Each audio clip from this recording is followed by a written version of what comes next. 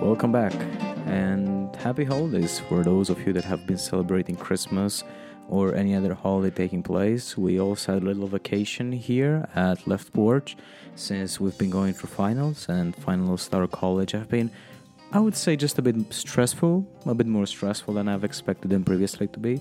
So they took a bit more time to finish, they took a bit more preparation, and they didn't really leave me with too much time actually to record and edit those podcasts.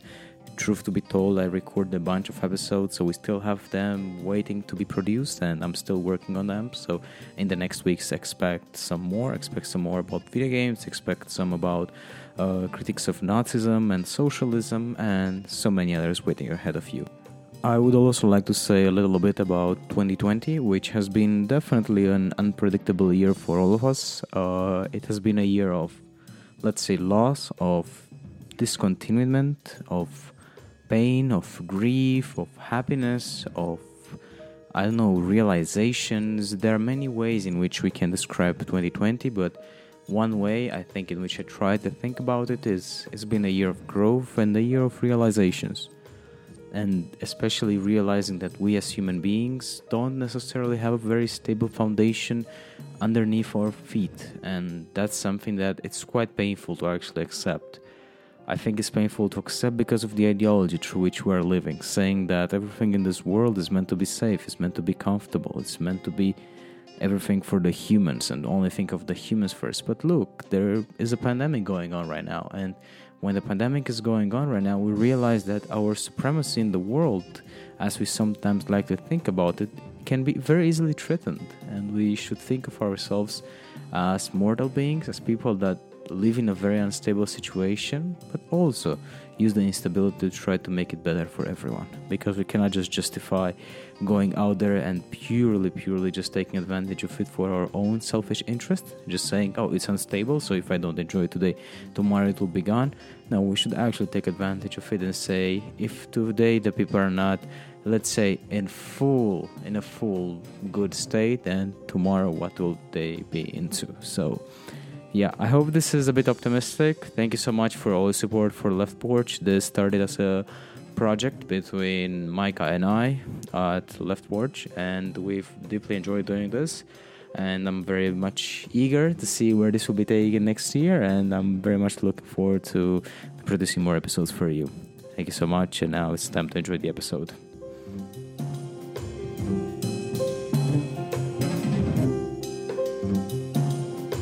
So hello, my name is Dr. Jamie Woodcock. I work as a senior lecturer at the Open University in the UK. And I do research, broadly speaking, on work. I've had a number of different projects looking at call center work, the gig economy, Uber drivers, Deliveroo couriers, cleaners, and over the last couple of years, I've been doing research with video game workers.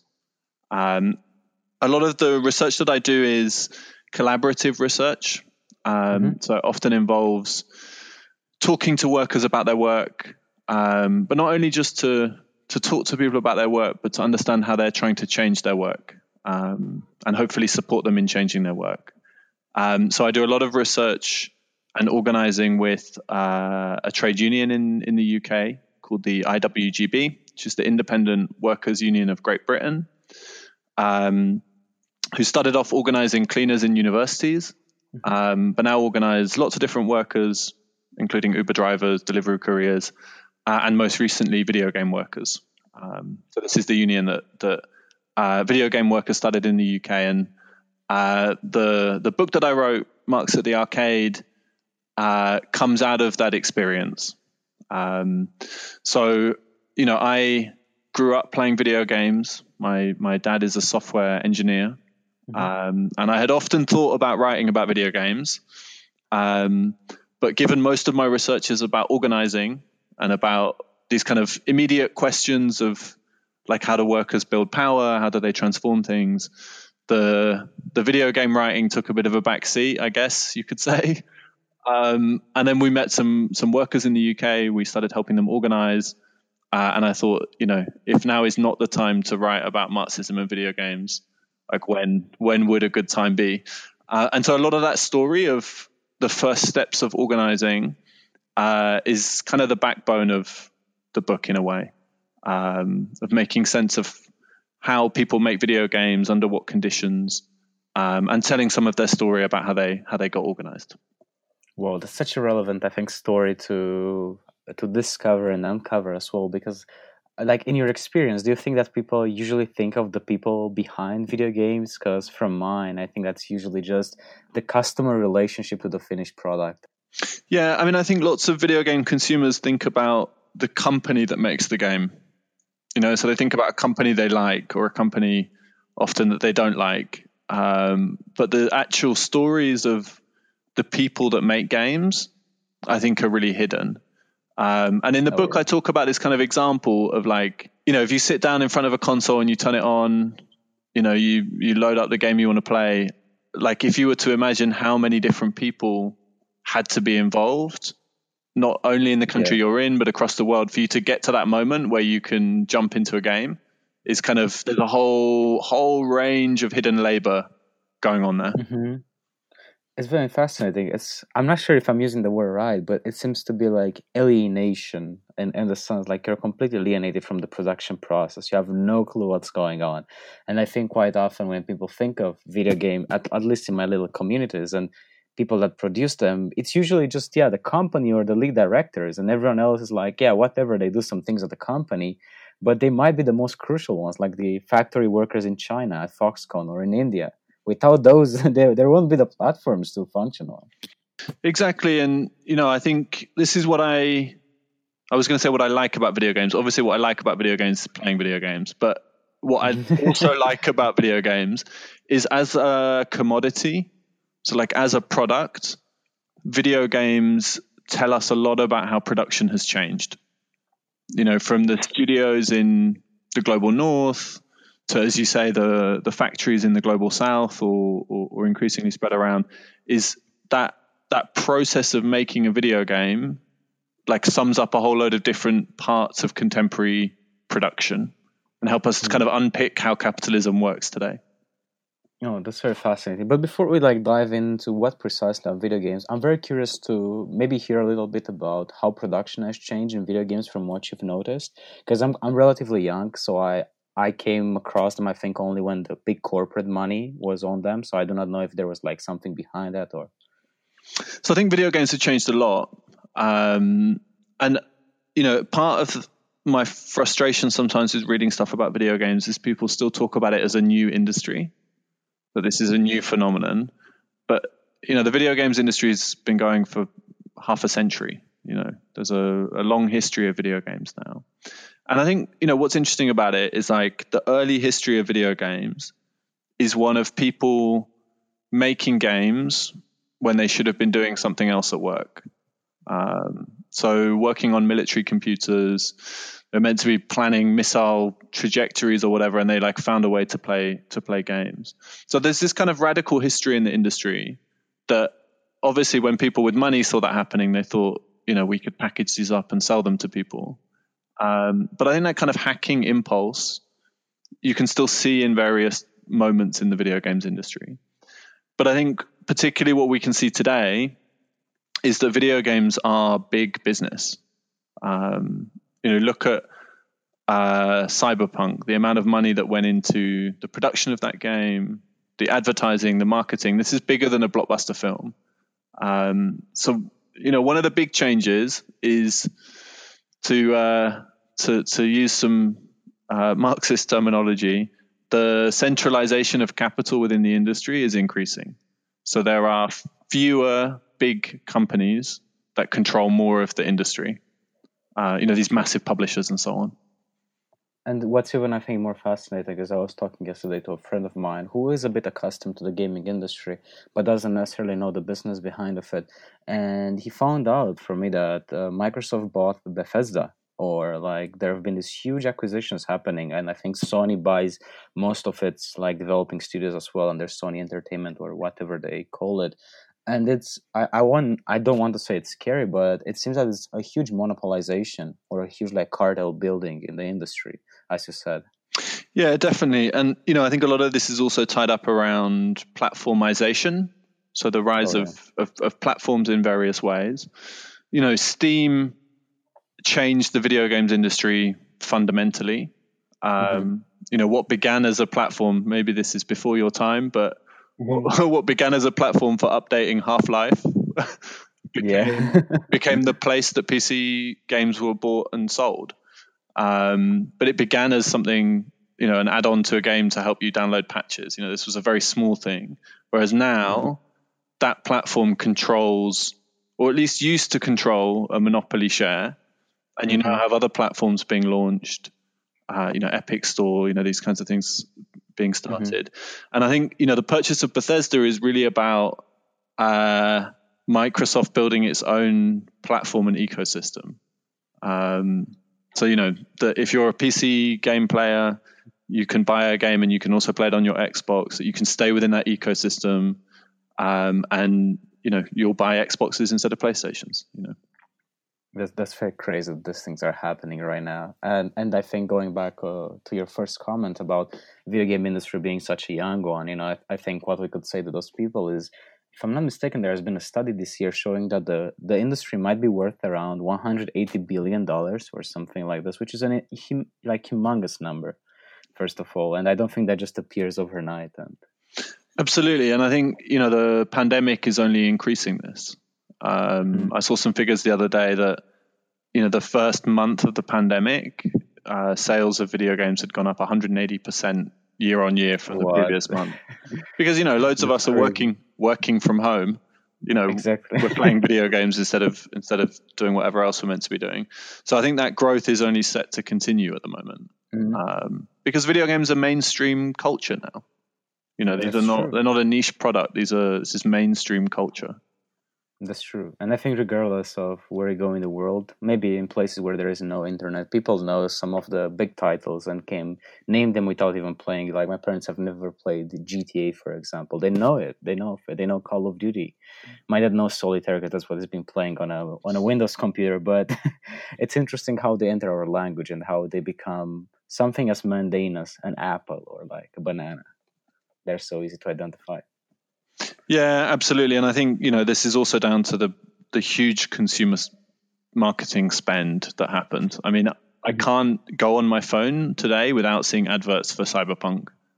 Like, every time I open something, it's like, oh, here's another advert. It's really everywhere, hey? And on the bus stops and buses and, in the UK. Seriously? It's everywhere. Oh my gosh, so Cyberpunk 2077 advertisements for it in the buses. Well, actually, I've said that maybe a bit too quickly because we're still in lockdown here, so I actually have no idea what's on the buses. But, major game releases in the UK, you have big adverts on bus stops and buses for them now. Wow, I didn't know of that. Yeah. I live in such a small community, so we don't really have adverts on bus stops, but that sounds fascinating. But I'm very curious before we dive a bit deeper, because in the first chapters of your book, maybe even the first one, you touch on the idea of what is a video game. And there seems to be some kind of disagreement over the definition and over the phrasing of it, since I think you have touched on the definition of video games as two separate words, video games as one linked word, and video games with a little hyphen in between. What would be like your favorite definition, or would you be in favor of having multiple ones? And if so, why? Yeah, I think this is a kind of interesting issue, is if you think about what a book is, a novel, or you think about what a film is, we have quite a clear sense of what a film is. There might be short films, indie films or blockbuster films, but we know what a film is. There's a lot of disagreement on what constitutes a video game. And in the book, I kind of try and use that to draw out some of the tensions around how we think of video games and what we consider to be a video game or not. But I think at its core, and I think this is useful for thinking a bit about what we can do with games or can't do with games, is video games are a rule-based system with some kind of, audio-visual representation to go with it. But I think that rule-based system thing is really important because video games naturally have constraints to them. They are rule-based systems. But beyond that, some people get really argumentative that like a video game has to have a storyline or a narrative, or like it has to have victory conditions or it doesn't.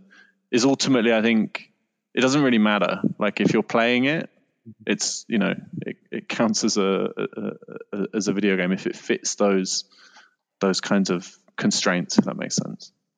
It's very fascinating. I think especially on the rule-based system, because we have the tendency, or I think I might have identified within myself with open world games to think of them as infinite possibilities in there. But it seems to me that the computer and the developer still want you to pursue a certain path and will make sure that you are on this path. Yeah, and I guess ultimately they're rule-based systems because the code that is used to write them is rule-based. You can have incredibly complicated rules that give you the impression of an open world where you can do anything, but ultimately it comes down to video games involve someone writing a piece of code, or often hundreds of thousands of millions of pieces of code, and it creates that experience that you can play with. But when you boil it down, there are rules involved, much like with traditional kinds of games, and there's a long debate about like what counts as a game or not, or how formal does it have to be, how informal. And I think in a sense, the fact that those definitions have grown so much is a sign of the maturing of video games in a way. Are mobile games, do they count as games? Is it just there's a kind of, you start to carve up like what people think good games are. That's really what the debate is about, no? Yeah, that's very fascinating. I think people usually touch upon only the surface, as I said, like, or the console wars. Is a PlayStation game superior than the Xbox? And there will be so many people arguing against this. But in its essence, I think it's, if I can make a Marxist reference, as what Adorno would call it, maybe culture industry. At its core, they're the same, but they're just packaged differently with the same intention. And with this idea, I want to touch. You said about maturing video games. I'm very curious if, in your vision, maturing means them becoming more corporate, more business-like, and like entering the production scheme as some traditional companies such as the coal industry or, I don't know, the steel industry have been for a long time. Yeah, I think that's an interesting question. I mean, I guess I think of maturing as being, there are well-established areas of video games across a whole range of genres and topics and themes and so on. Both, the massive multi-million selling sports franchise games on consoles, all the way to like the niche storytelling game made in 8-bit that's released on itch.io. There's the whole scheme of things. And I guess that's what I mean by maturing, is people have experimented with many, many different ways to make and play games that we now have. You can't say like a video game is X singular thing, because there are like a whole range of things they can be. That's very true. But I'm also very curious on how the industry has evolved, because I think in your book you touched upon Pong, which was developed by Atari, if I'm not mistaken. And it seems to me in the beginning that Atari has capitalized on this identity of the counter worker, if I get it right. Like, people didn't necessarily want to subscribe to the timesheet 9 to 5 and wanted to do more alternative things. But in the end, those people were taken to the corporate world and molded into a subject of their own. Do you feel that this is still happening, or? Yeah, I mean, I think this is the tension of creative work in a way. Is it's really difficult to manage creative work. To like say you must come in at 9 a.m., start being creative, take your lunch, stop being creative, come back, be creative. There's always that tension, I think, that runs through the video games industry of like, people want to make money from it, so they buy studios, they invest in advertising and so on. But you also need to give workers creative freedom in order to produce things. And so I think you get these tensions with Atari, but also you get these tensions with contemporary companies of, GTA, Rockstar love to position themselves as a countercultural company. GTA is full of strange postmodern references and critiques of capitalist culture, but then it's also like a multi-million-pound company that make huge profits, But the fact that tension runs through it, I think, says something interesting about the longer history of the industry. That's very true. Actually, just on the GTA 5 line, I think at the beginning have you played GTA 5 by any chance?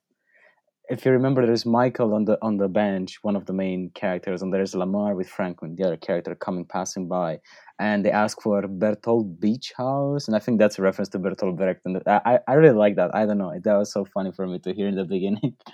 Yeah, and there are lots of it's a pastiche of many Hollywood films, and there are critiques of in a sense there's some critiques of alienation in there and critiques of commodity production.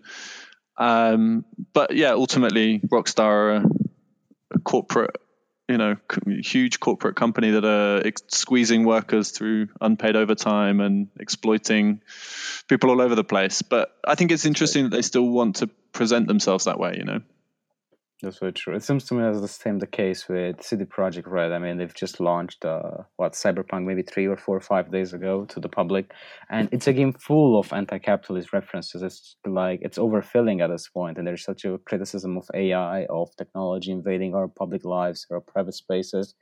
But at the end of the day, we know that the founders of it are billionaires right now. And I think from the story, I was actually talking to Declan Peach from GWU, now IWGB Games Workers Unite. I think it's a complicated name, but he's part of IWGB, and he was telling me about how basically they pose themselves as countercultural, but they, as you said, they exploit workers beyond like words. And at the end of the day, yeah, they might have a product that has countercultural elements, but its production was very much tied to, I don't know, very bad corporate practices. Yeah, and I think, they also, it's not just that they had bad practices, which is bad enough, but they also promised repeatedly publicly that they wouldn't use overtime crunch over and over again. And then lo and behold, it turns out that it had been happening for years already, and then hugely in the run up to the launch. So, I think there's an impressive ability for capitalism to attempt to absorb critiques of capitalism and sell them back to people. And this is not new in the video games industry. Hey? Film, there are many, many films riffing on anti-capitalist themes that, made a load of money and exploited lots of people,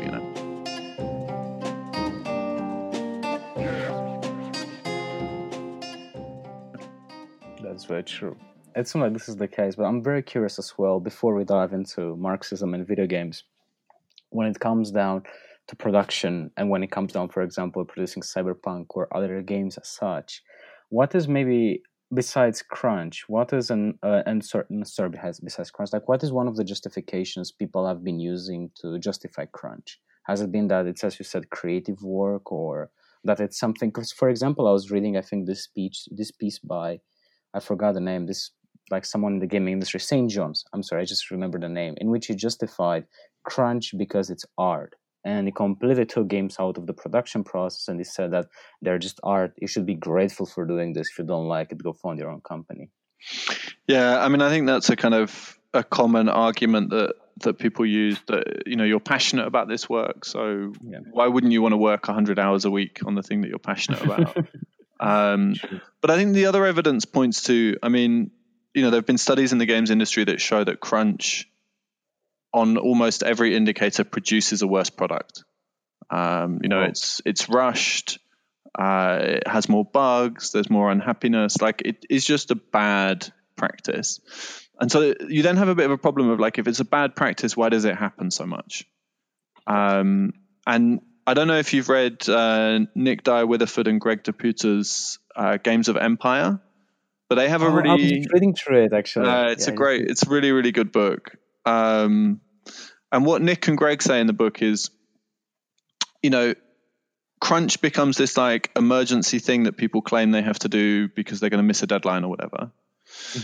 And then when you start seeing crunch over and over again, it starts to look less like an emergency procedure. If every game is crunching, you have to ask yourself, like, why has this happened? And it's because, as they say, for management, it's a really good deal. Like, if you have to pay workers for an extra year or an extra 6 months to not crunch, that's a huge additional extra cost. Whereas if you say, we'll shorten the development time And then in the run up, we'll make people work really, really, really hard, huge long hours, whatever, we'll buy them pizza and things when they're working late.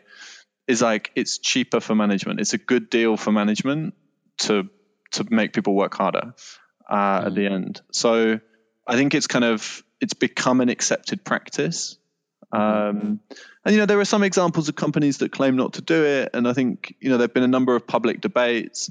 The first big one was in 2004 with the EA spouse letter. Yeah. And loads of people promised they were going to change. Companies said that they were going to stop doing it, and it still continues. And as you say with Cyberpunk, this has involved a huge amount of crunch at the end. So obviously, it's making people money.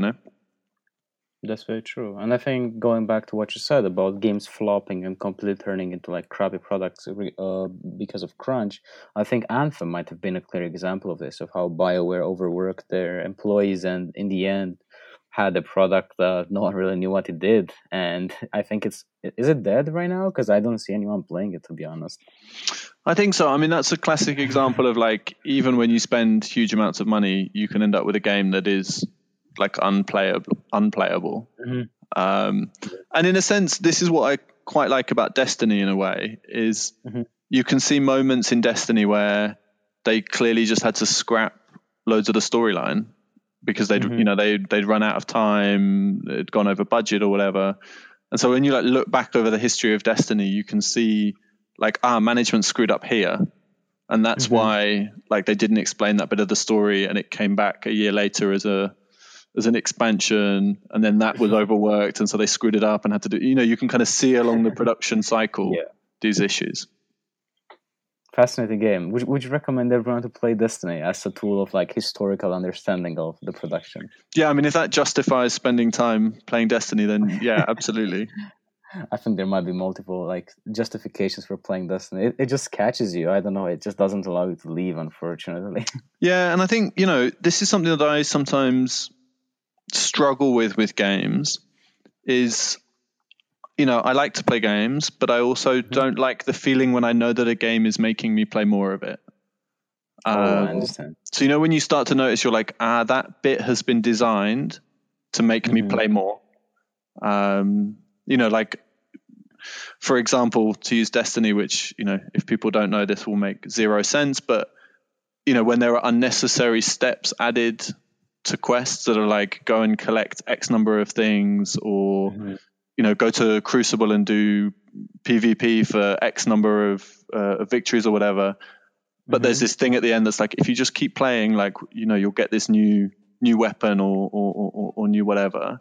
Like the jumping through hoops, and you kind of feel a bit, I'm being kind of convinced to stay, Well, you've made it halfway through the episode. Thank you so much for listening, and all your support means a lot to us, because it's just a small team producing this of a couple of students from Bodrum Liberal Alliance, and there is me that records the interview and most of the time edits them and publishes them as well.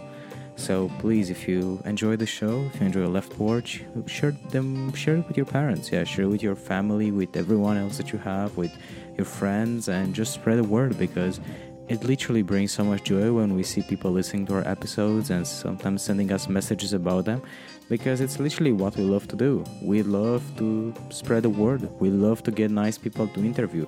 We get like very excited when we make connections like those, like this one with Jamie Woodcock, and we'd love to bring more people to you like that. So please support us, share with the people, and since it's a break, don't forget to hydrate yourself, lift yourself up, move a little bit, because in most cases, because of work from home, most of us might already be very, let's say, muscle fatigued, that we haven't really moved it, and we must also be dehydrated.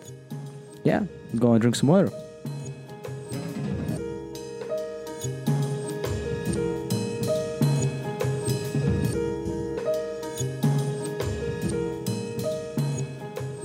But Jamie, I'm very curious as well in your book.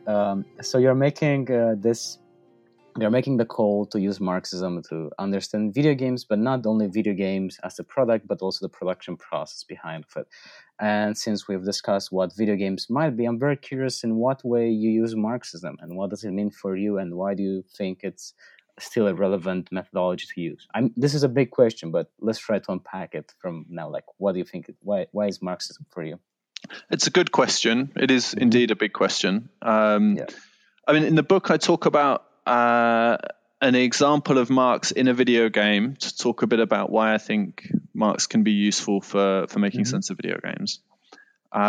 So in Assassin's Creed Syndicate, you get to meet a virtual Marx, along with like Darwin and like a range of other historical figures. Oh, so cool.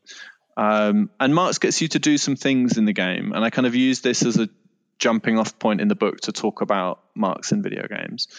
Because when most people think about Marx, they think of like bearded old man who wrote a huge book about capitalism. It's really difficult to read. Like, what does this have to do with today or whatever?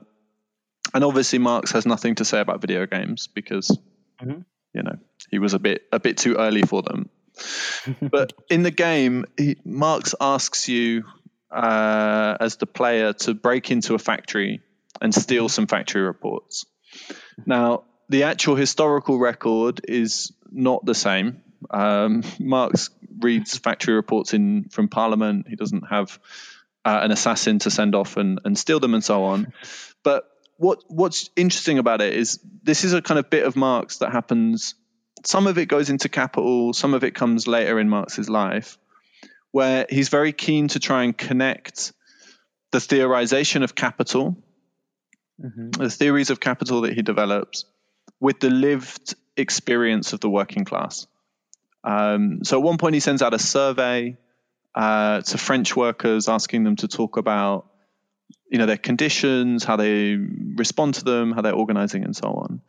And what I kind of wondered when I was playing Assassin's Creed is what would that moment of, Marx calls it inquiry, of like trying to connect the experience of capitalism to people's experience, like what would that look like in the video games industry? You know, we don't know much about the work of the video games industry. And so really what I tried to do in the book, at least in the first half, is to think about how Marx's ideas and theory of capitalism and concepts applies to the video games industry. So how we can kind of unpack production, but not just as a kind of abstract thing, but also from talking to video game workers and talking to them about their experiences and what they're doing. And I think that strain of Marxism that is concerned with the real lived experience of people, because after all, it's people who make and remake capitalism every day, I think has an application both to think about the video games industry, but also to help us make sense of our lives much more broadly. But, you know, it is a different strain of Marxism to what people might have come across before, of a kind of dry, kind of scholarly Marxism. This is like an attempt to kind of have an active, participatory kind of engagement with the world. But it's also, that example with Marx is quite fascinating because I was always I've never played Syndicate, but I was always looking to see if there would be a little Marx in a game. And I don't know, I never experienced it, but one similar aspect of it I experienced was with Mario. People have made a case that it's about the plumber, it's about the working class, the proletariat, trying to steal the lady from the capital's hand, which is this big guy, and that was quite funny to me. I don't know. Yeah, I mean, I think, you know, I love the idea of Mario as working class hero. I think I'm not entirely sure that's the reason behind the design, but we can read into these things in a whole number of ways. But, you know, I think what's interesting about Assassin's Creed, I mean, you know, Marx and factory labor is like a part of Victorian London. So it kind of makes sense for them to feature him. But also, you know, whenever you encounter like politics in video games, particularly left-wing politics, it's often such a like schematic version. So I'm also a fan of Civilization as a series. Which, you know, as the individual player leading an entire society, it's obviously quite dictatorial because, you know, you make every choice. But, you know, there's always the choice to convert your government type to communism. And for the Civilization game, that often means stuff like more grain production and more like faster tank production, you know?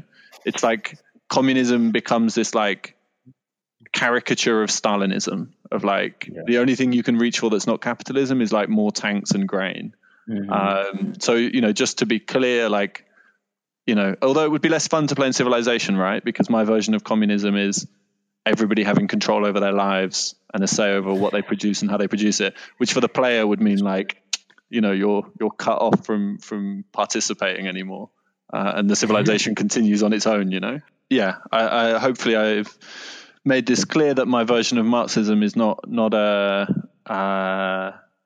kind of reheated Stalinism or so on. But you know, often people forget that Tetris was created in Soviet Russia. That's what I don't know. Seriously? Yeah. So it was created behind the Iron Curtain. It was leaked out and became bundled with the first Game Boy. What? And so the person that made it, like, you know, didn't get the profits from the sales with Game Boy, and it's arguably like the most popular video game of all time. That's true. And it was made by somebody who wasn't motivated by making money, you know. And so all this idea of like, you know, if you didn't have to sell things, like where would creativity go? It's like Tetris is quite a nice example of something that was made because it was made, you know. And look where it is right now. Like, I think there are, I don't know, endless versions of it coming up every year. So many pirated versions, so many like DIY versions of it. It's such a cultural phenomenon. But I'm very curious on the line of analysis of Marxism, because we have this example in your book, as you said, with Marx being present in Syndicate. But is there a place for a Marxist analysis when there are no clear references to historical elements of Marxism, such as having an historical Marx in games, a factory or something? Yeah, absolutely. I mean, I'm a big fan of trying to think through what video games criticism from the left looks like that takes video games as a cultural form seriously. So I think there's a popular discourse around video games that the left just wants to say you shouldn't play video games and you shouldn't have fun, and all games are bad and like violence is a bad thing. And I think part of that comes across because most of the debate around video games, the left hasn't been present in. You know, there's a lot of reactionary discussions around video games that have happened for a long time. And part of that is saying like that the left has like no, you know, just wants to tell you that like video games are imperialist tools or whatever they are. But I think instead, you know, we can take seriously video games from the left. We can critique them, which I think we should. But we also have to recognize that these are things that many people spend a lot of time engaging with. So, you know, for example, you know, League of Legends doesn't have Marx in it. Marx isn't a character. You know, there isn't, you know, a factory production and so on. But like, we should be able to say something about the appeal, the scope, the role that League of Legends plays under contemporary capitalism, like why so many people enjoy playing it, the dynamics involved. You know, we should have something to say about these things. I think one of the difficulties, and I think this kind of goes back a little bit to a question we were talking about earlier, is video games, even online video games, we experience through our own activity. And so often the kinds of stories that are told, we are the center of the story. Because, you know, many video games are a power fantasy. You know, you escape from the mundane aspects of daily life to like engage in a space opera or a fantasy tale or, you know, GTA, however we can categorize that.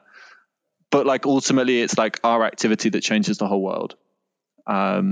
Which means that the kinds of stories that are told, you know, are often not about the mass participation of people in society. That doesn't mean that they're bad or we shouldn't play them, but we should think through what that means in terms of our perspective on gameplay in the world. That's a very good comment. I think it's also very much worth looking at the way there is a link between society and video games, because quite often we I mean, it's very good to think of them as escape, I think, from the outside world, but I think they're very much connected to the world as well, not only in terms of production, but also in the terms of the characters we bring into and the personalities. Because I witnessed myself doing that. For example, I've been playing Cyberpunk 2077 for 5 hours right now. I've chosen corporate immediately. I just really wanted to screw some things up inside the corporation. And I've made everything in my powers possible to just screw it up. And I realized, like, I had a moment of reflection. I was like, wow, this really comes from my apathy of multinational companies. I realized it's not something that just comes randomly. It's from somewhere in society. Yeah, and I think, there's a longer running debate around games that was thought about as the magic circle of game play, that you like step out of the real world and into games, and that's like obviously not true. There is no separation between play and the rest of the world, and I think increasingly capitalism is finding ways to reach into more and more of our lives, and it's no surprise that when we play a video game we are affected by the things all around us. I mean, one of the things I find kind of fascinating about this is the rise of like job simulator games. Okay, yeah. So like Truck Simulator, or like, there's like, what do you call it? Like emergency service dispatcher simulator, or the games where you like tend a garden. You do like manual work on a garden or whatever.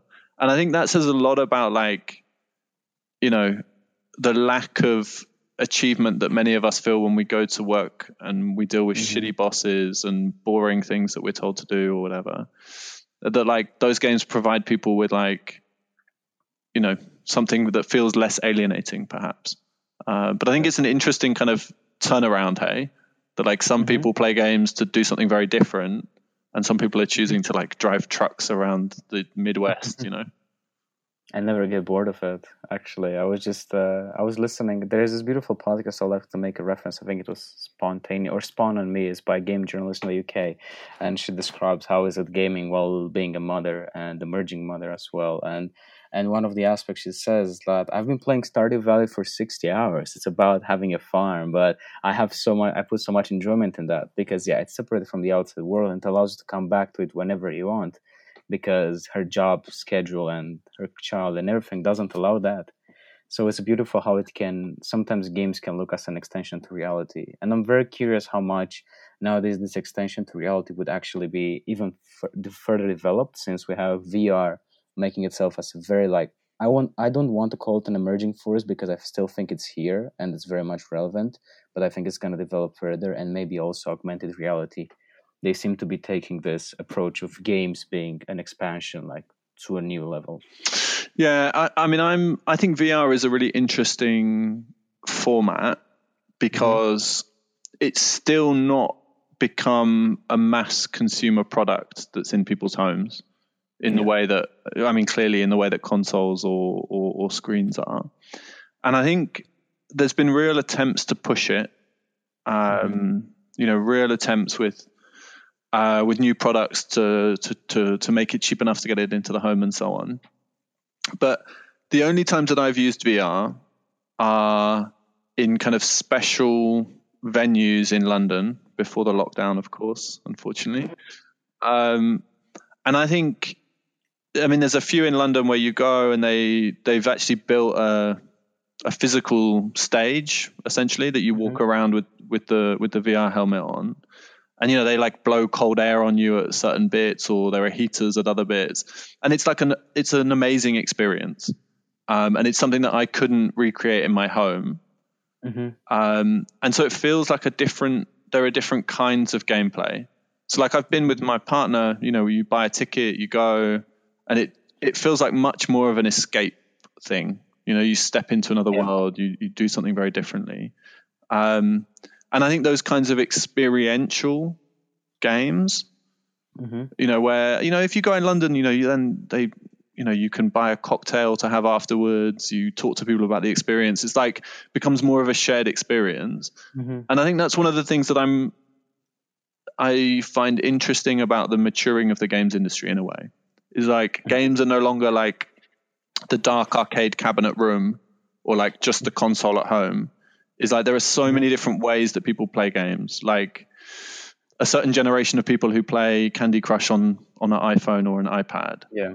You know, there's like kids who increasingly are socializing together on Fortnite rather than going around to each other's houses. There's like the VR experience you can pay a premium to go to. It's like all these different experiences are different things that we should think about how games have developed, you know? No, that's very true. And where would like a Marxism critique of the socialization would come in? Like where do you see it, and how do you see it linked? Do you see it linked to the production process? How the VR headset is assembled in China or whatever, or how they maybe like shape certain ideologies into us, like makes us believe that socializing on screens might be better, safe, and easier than actually going in person. Yeah, I mean, I think a lot of this is about the commodification of social spaces. And it also says something about modern cities is, you know, people feel less willing to let their children play outside or to travel to go to each other's homes or so on. And it's easier and feels safer to have people playing video games in an online space that they're having to pay to be part of. But I'm very much not of the school of thought that like screen time is a fundamentally bad thing and children have to be playing outside to be happy or whatever.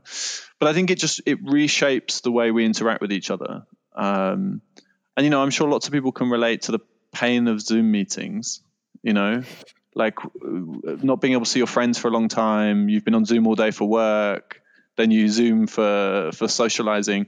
It's like, in that case, I'd much rather play a video game with somebody and have a chat than have another Zoom meeting, you know? So I think it's just about, you know, different ways of interacting. But of course, you know, as a Marxist, it's also about unpicking what interests are involved. So, you know, why do Fortnite want so many people on their platform? You know, how are they making money? What things are they trying to push children to do when they're in that space? So I think, you know, we can understand the changing ways people are relating to each other, but also critique the fact that these are places where people are trying to make money. That's very true. So looking at games as products of material conditions of existence and production, rather than just simple like intellectual creations or things that exist in a void. But I'm also on those lines, and what you've said about maybe the commodification of social space and the way Fortnite tries to capitalize on people's, let's say, playtime and all of that. I wonder if what will be the future for this, because, for example, right now there seems to be a pushback against in-app purchases, and there seems to be a pushback from platforms such as Apple Arcade. Even though it's a small one, it's quite relevant, I think, in the discussion, because they offer this subscription service for $5 a month, and you don't get any in-app purchases. You play 140 games or something like this. And I'm curious if that still counts as commodification of social space, or they're trying to actually push back against it. Yeah, I think video games have gone through a number of shifts in business models. Yeah. In terms of, you know, it's rare now that you buy a game with a sticker price. That's you know, you buy the box and that's it. You know, that model of buying video games has definitely transformed in lots of ways. And I think there have been a number of tensions around how people pay for games, how much consumers pay, how much people who put things up on platforms pay, the cuts that different people take from them, and so on. The example that I like of this particularly is one that a colleague of mine, Daniel Joseph, has written about, of struggles over people selling mods on Steam. So people who were previously, you know, uploading mods, remixing other people's mods, and so on. Bethesda actually was involved in this because a lot of them were Skyrim mods, is trying to bring in systems to commoditize these and make people pay for them. And it ended up with a huge backlash from the people that made these things. Is I think these struggles, you know, these are not the same as worker struggles. Yep. You know, these are not the same as a cleaner fighting to be paid a living wage, or a video game worker fighting not to have overtime. But they are struggles over how we consume things, how we share things, and so on. So they are a part of class struggle in a way. And I think the politicization of those struggles is seeing that, the problem here is the way we organize and run our society, and that it could be done very differently, I think can spring from different places. If there is a place for politics in video games, I know this is a huge discussion. I also wrote a little article for a newspaper in my school discussing that video games are inherently political, even though there is a Reagan or not in the game, even though there's a Thatcher or not in the game. They have a certain political agenda. And maybe in the silence that the games show, that's where you actually find most of the things that should have been said. What do you think of this and politics? So I'm a fan of Stuart Hall's take on politics and culture. That, culture is not a place where an alternative society is going to arise from. Communism will not be built out of culture, but culture is a place where people's ideas about the current society, about alternative futures, about consent with the current system and so on, about ideology, where these battles for ideas can be carried out. And for me, that's like Stuart Hall. Like, what's interesting about that is how it can play a role in building an alternative society. Because if it's just a squabble over culture in and of itself, I'm not so interested in that. But I think because of, as you say, the critical themes that emerge in video games, the struggles over how they're made, over what kind of games we get to play, like a lot of these ideological debates, helped to shape people's ideas about what's possible and what's not. And so I think you're very right to say that politics are always involved in video games. Is often what people say when they say, should politics be in video games, is should politics they don't agree with be in video games? Should other people's politics be in them? And I think the kind of question of how you solve, lots of video game communities are incredibly toxic, have very bad politics, exclude people, have become, in a sense, a breeding ground for the alt-right and for extreme right-wing politics. There's a kind of question of like, how on earth do you move on from that? And I think lots of people on the left have just said, like, this is not even worth engaging with. This isn't a terrain of political struggle. I think video game workers organizing begins to show us what another kind of video games industry could look like. Is companies make a choice about the kind of communities they have, the kind of things that are acceptable on their platforms and so on.